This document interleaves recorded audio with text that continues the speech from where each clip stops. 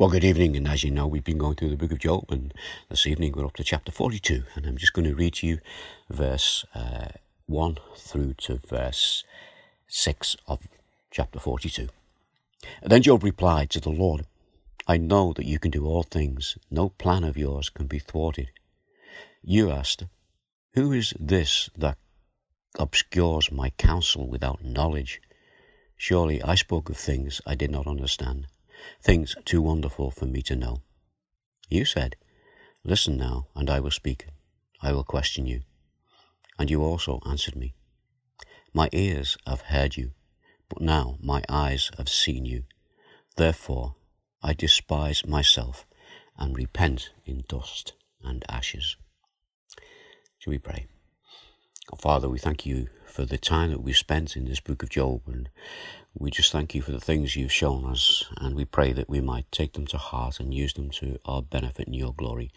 And our Father, for this evening, we just ask that you would help us to understand what we've already seen, that you might help us to call to mind the things that we have read and the things that we have talked about. And our Father, for this evening, we just ask that you will guide us as we seek your face. And we do this in the name of Jesus. Amen.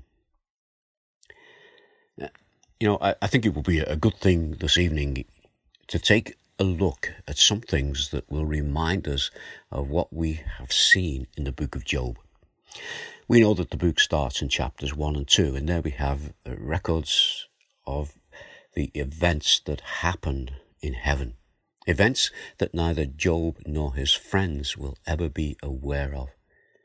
They know that Job is suffering, but they will never know why. Eliphaz, Bildad, and Zophar came to visit Job in his distress. And we read in verse 12 through to 13 of chapter 2, when they saw him from a distance, they could hardly recognize him. They began to weep aloud, and they tore their robes and sprinkled dust on their heads. Now this was a good start. You see, what they were doing, they identified with their friend Job when they saw the distressful state that he was in. Then we read on in verse 13, then they sat on the ground with him for 7 days and 7 nights. No one said a word to him, because they saw how great his suffering was. So here, by their actions, they are expressing their sympathy for their friend Job. Then we read that Job spoke, and at the end of chapter 3 in verse 26, Job said, I have no peace, no quietness, I have no rest, but only turmoil. These words are a cry for help. Job has no peace, he has no quietness, he has no rest, he has only turmoil, and he tells his friends this. And in chapter 4, Eliphaz is the first friend to speak. And this is what he said in verse 2. If someone ventures a word with you, will you be patient? But who can keep me from speaking? You see, to ask Job to be patient so that Eliphaz can have his say. This sounds like it's more to do with Eliphaz being concerned about himself rather than having compassion, the compassion that he should have shown to Job. And between chapters 4 and 25, Eliphaz, Bildad, Zophar, and Job converse together. And we know that during that time, things went from bad to worse, and the friendship fell apart. Eliphaz, Bildad, Zophar, they'd made wrong assumptions about Job's condition, and together they decided that Job was being punished for unconfessed sin, and that his only escape was to confess to God. And they took a step further by accusing Job of being a thief, a robber, and a hypocrite. You see, their theology would not let them accept the fact that God would ever allow the righteous to suffer. Now we need to think about this. This is an important point in the book, and this is a theology that would never make room for the most righteous one of all, another one who would be called to suffer. That is God's own Son, Jesus. We also have seen that Job, in his distress and suffering, has questioned God. He's questioned God's justice. He's questioned God's reasoning. He's questioned whether God is in control. And this is as he's searched for answers as to why he should be the one to suffer. He feels it's totally unfair and it's not right.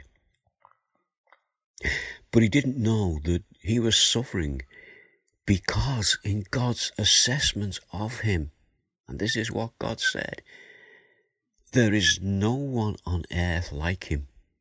He was blameless and upright, a man who fears God and shuns evil. This is why Job is suffering. Because he's the one who can do this. He's the one who will stand this, what is a test from Satan. Job wasn't perfect. He said that himself.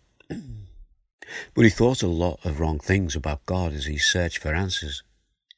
But he never gave up on God. His faith remained. And he didn't curse God as Satan said that he would. Now, when we come to chapters 26 and 27, as we looked at them together, this is Job as he replies for the final time to Eliphaz, Bildad, and Zophar. And then in chapter 8, we see that this is what is known as the wisdom chapter. It's a little bit set in here for us to take on board, because this is about the wisdom of God, not the wisdom of man. And when we come to chapter 9 through to chapter 31, Job finishes what he has to say in what is his defensive speech. Chapter 31 ends with these words: "The words of Job are ended." Job chapter 32 starts with, "So these three men stopped answering Job because he was righteous in his own eyes." But we know that in their eyes, they had convinced themselves that Job was far from being righteous. They saw him as a guilty sinner who deserved to suffer even more than what he was suffering. And then we have another character introduced, Elihu, a young man who has more than likely been there all the time. And he steps up to speak. Now, ultimately, he will come to the same conclusion about Job as Eliphaz, Bildad, and Zophar did, as he too will say things that condemn Job in the same way that the other friends condemned Job, condemned him as a guilty sinner, and getting what he deserved. But for this evening, there's a question I want us to consider. And this is the question: has the Lord in his wisdom led Elihu to say things that would prepare Job for what he, the Lord, was about to say to Job? Let's just think about one or two things as we consider that question. You see, it is the Lord who is allowing Satan to tempt Job, allowing Satan to tempt Job into cursing him. This is true. From the beginning of the book, we know that God is in control. And we know that he has set limits on what he has allowed Satan to do. But Job has been pushed to the limits. He has thought and said many wrong things. But we can see that he's maintained his dignity. His faith has been tested, but it's not been broken. He has remained faithful to God, even when he doesn't understand what's happening to him. And the time came for God to speak to him. Now, we've looked at those passages. We've heard what the Lord said to Job. And we know that he was not patting Job on the back. When he spoke to Job, the Lord spoke out of the storm. We read that in 38 verse 1. And again in 40 verse 6 and 8. Then the Lord spoke to Job out of the storm. Brace yourself like a man. I will question you, and you shall answer me. Would you discredit my justice? Would you condemn me to justify yourself? You know, these words that we've heard, these are powerful words. These are words that would unsettle Job. These are words that would strike fear into the heart of Job. Now, you know, someone who's observing this is Satan. Would Satan be thinking that the victory is his? As he sees the way the Lord is speaking to Job, and as he hears the words that the Lord is saying, Satan's probably thinking, will Job hate the things that the Lord is saying? Will this be the straw that will break the camel's back? Will Job retaliate and curse God for being the one who has allowed him to suffer? Here's another question. Did Satan think that he had the victory when Jesus cried out from the cross in a loud voice, Eli, Eli, lama sabachthani, which means, my God, why have you forsaken me? We read that in Matthew 27, verse 46. Jesus knew that what was happening was the will of the Father, and it was the Father's will that he must suffer. And here's why. The writer to the Hebrews tells us in Hebrews 2 verse 14, since the children have flesh and blood, he too shared in their humanity, so that by his death he might break the power of him who holds the power of death, that is Satan. Satan lost that battle as Jesus hung on the cross. Why? Because God was in control. Let's go back to Job. What about him? Well, God is in control. And Job is being told in no uncertain terms, whatever Job thinks, God is in control. I think that this verse that we are very familiar with, I'm sure, is a relevant verse for this situation that Job is in, as it is a relevant verse for us. New Testament verse, 1 Corinthians 10, verse 13. No temptation has overtaken you except what is common to mankind. And God is faithful. He will not let you be tempted beyond what you can bear. But when you are tempted, he will also provide a way out so that you can endure it. And Job is enduring it. We have heard what the Lord said to Job in chapter 38 to 41.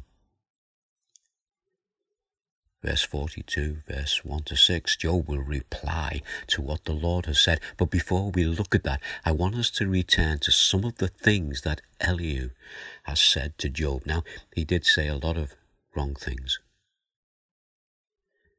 But I want us to return to the original question for this evening. Has the Lord in his wisdom led Elihu to say things that would prepare Job for what he, the Lord, was about to say to Job? So I'm going to go back to chapters 32 and 37. Don't worry, we're only going to pick a few things out of this because, as I said, Elihu did say a lot of wrong things, but he did say quite a few good things. Elihu speaks to Job before the Lord speaks to Job.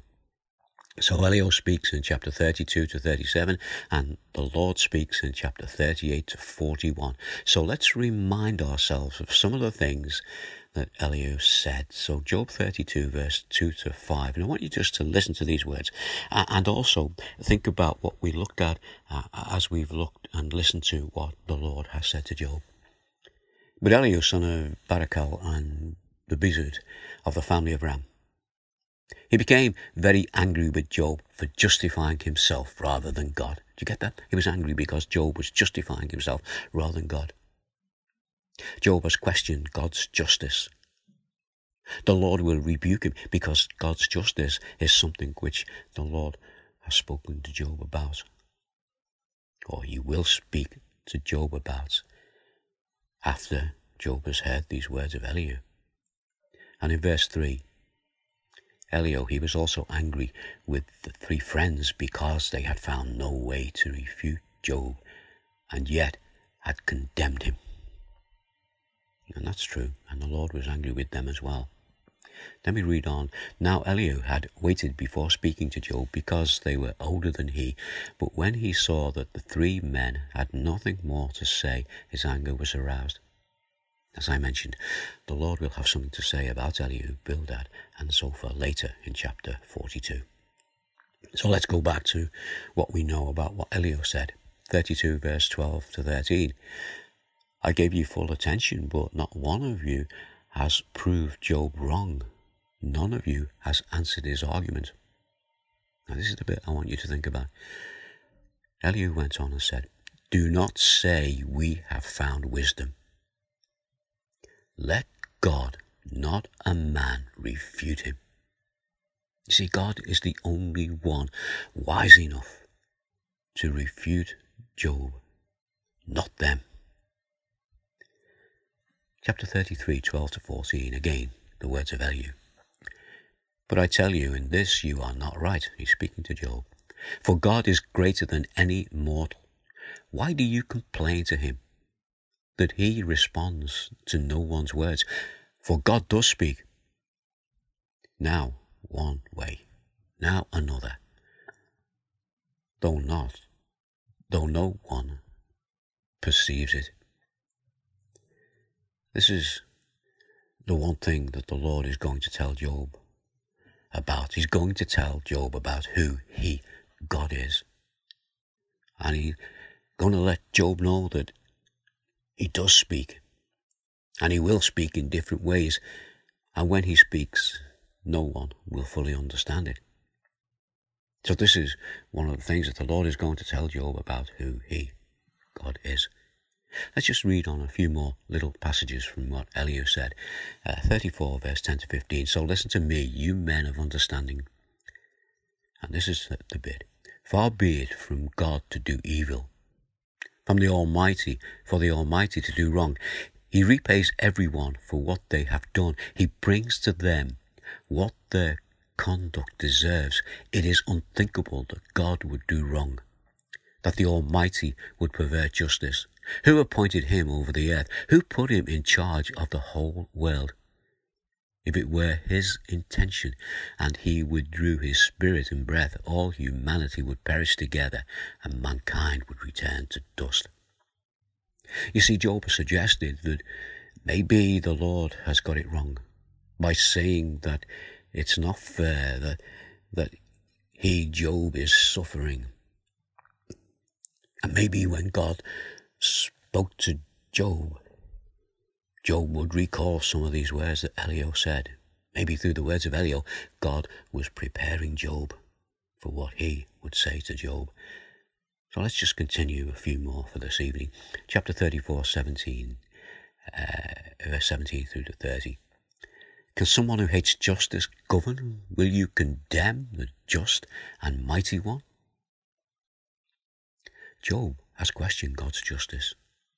This is a challenge to Job, and Elihu gives him a good description of who God is that will remind Job that he is mistaken on the assessment that he has made about the Lord.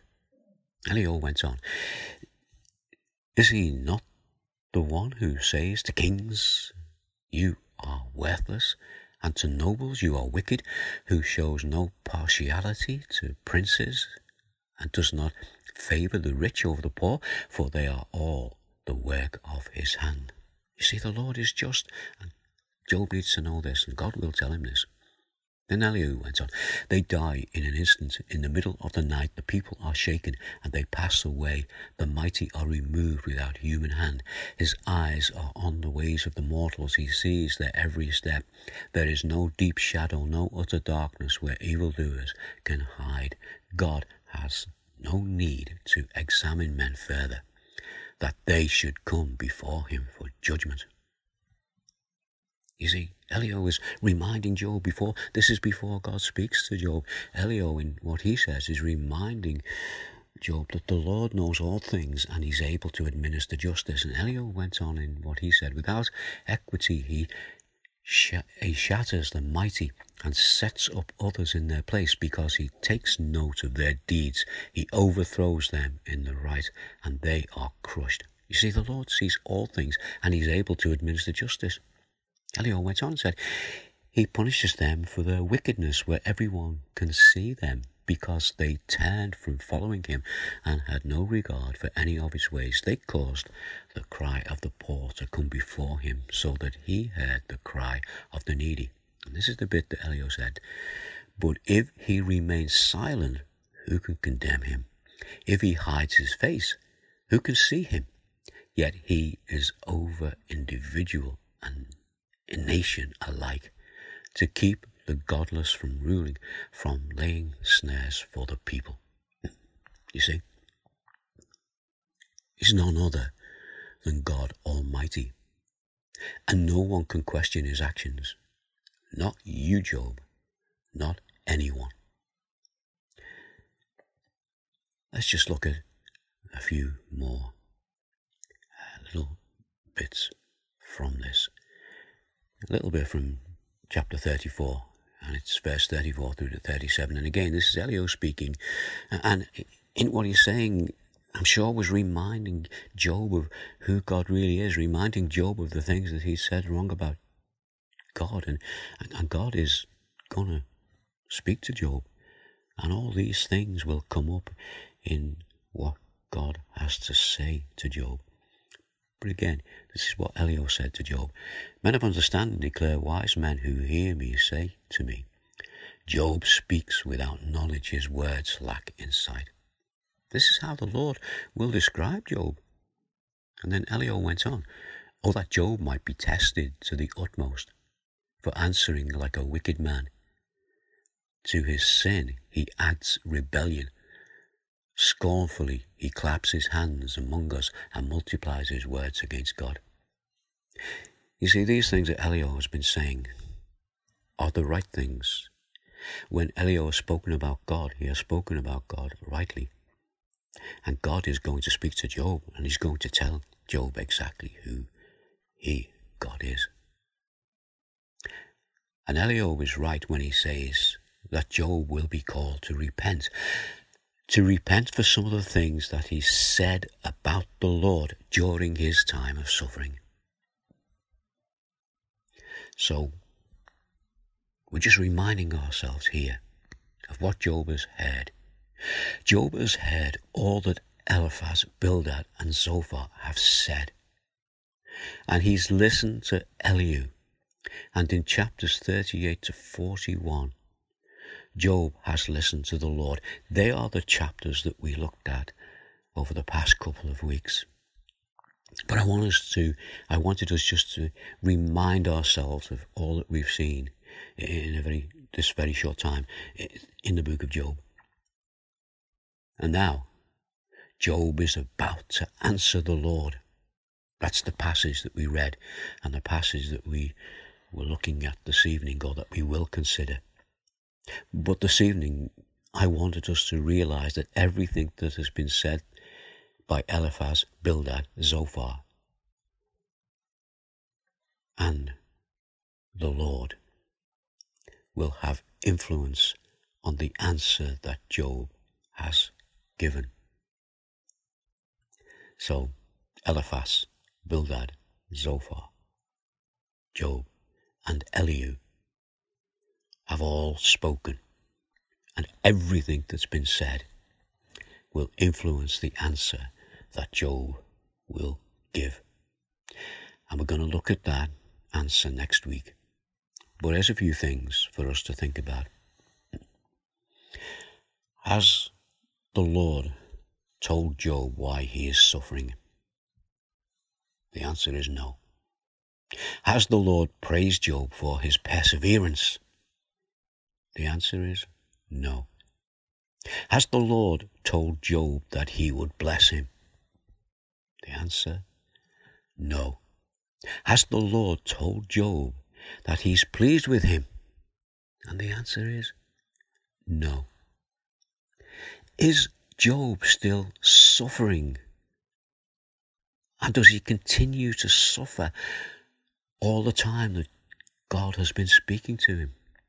And the answer is yes.